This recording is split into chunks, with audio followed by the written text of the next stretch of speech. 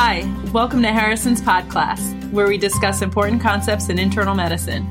I'm Kathy Handy. And I'm Charlie Weiner, and we're coming to you from the Johns Hopkins School of Medicine. Welcome to episode 20, a 44-year-old with altered mental status and fever. Here's the opening. A 44-year-old obese woman undergoes elective cholecystectomy for cholelithiasis. She takes an antidepressant, but is otherwise healthy. So far, that doesn't sound too abnormal. Women get gallstones more commonly than men, and obesity is one of the risk factors for the development of gallstones. Okay, then let's move on.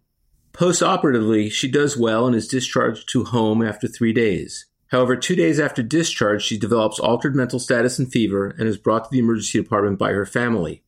In the emergency department, her temperature is 103 degrees Fahrenheit, pulse is 127 per minute, blood pressure is 110/78, and she has a normal respiratory rate and oxygen saturation.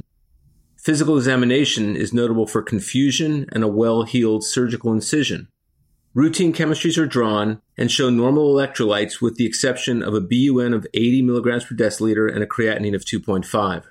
Her CBC shows her white cell count is 17,300, her hematocrit is 30%, and her platelet count is 25,000. Of note, at discharge, her CBC was normal. So she has the acute onset of fever and neurologic symptoms after her elective surgery. To summarize the labs, we heard that she has acute renal failure, leukocytosis, anemia, and thrombocytopenia. Did she have any coagulation studies or a peripheral smear? Because one consideration is that she could have sepsis with DIC, but it's reassuring that the surgical site looks good, although she could also have an infection in an intra-abdominal source. So her coagulation studies in the ED are normal. A peripheral blood smear shows schistocytes and confirms low platelets without clumping.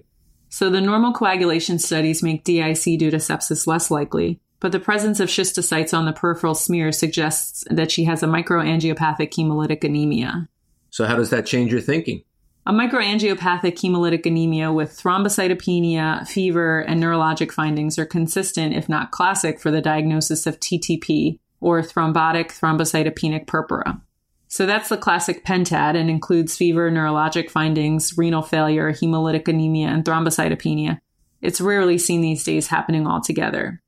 So in the absence of the pentad, you shouldn't be discouraged about thinking about TTP, and it really should be on the differential for any patient who has a microangiopathic hemolytic anemia and thrombocytopenia. What is the mechanism of TTP and who gets it? So typically, high molecular weight multimers of von Willebrand factor are produced by the endothelial cells and are processed into smaller multimers by a plasma metalloproteinase called ADAMTS13. In TTP, the activity of ADAMTS13, the protease, is inhibited, and the ultra-high molecular weight multimers of von Willebrand factor initiate platelet aggregation, and they form clots and shear erythrocytes. So this causes the hemolytic anemia and the microthrombi that cause the rest of the clinical findings that were mentioned above. What typically precipitates TTP? Most cases are acquired, and usually there's some trigger. In this case, it's probably surgery. It's obviously not a common complication of elective cholecystectomies, but definitely can trigger TTP. Infection, pancreatitis, pregnancy have also been associated, and some drugs can cause TTP too. The drugs I typically think of as being associated tend to be the immunosuppressive agents, some chemotherapies, or antiplatelet drugs, but she isn't taking any of those. Okay, so let's get to the question. The question asks, which of the following statements regarding her condition is true? Option A says, a low activity of metalloprotease ADAMTS13 is likely present in her peripheral blood.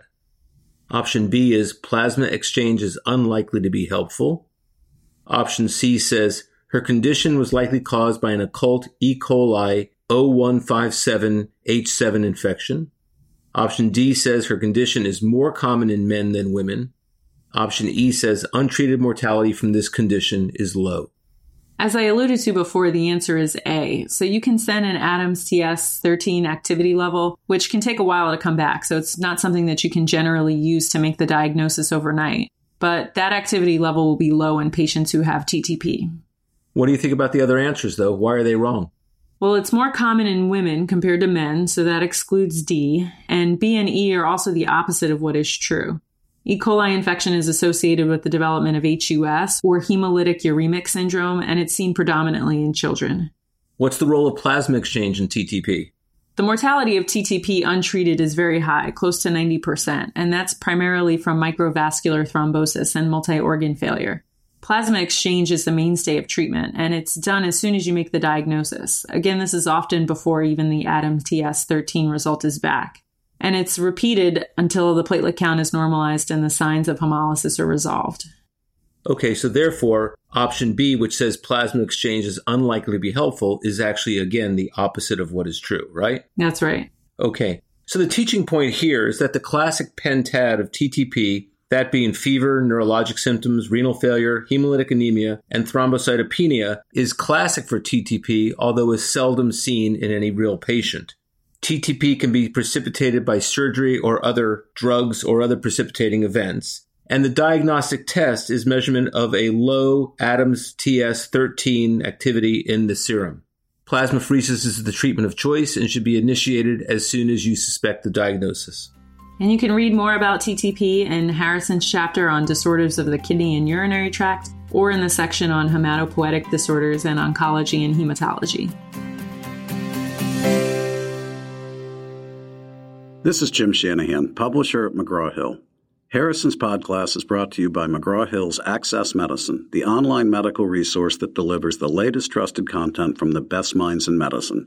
Go to accessmedicine.com to learn more.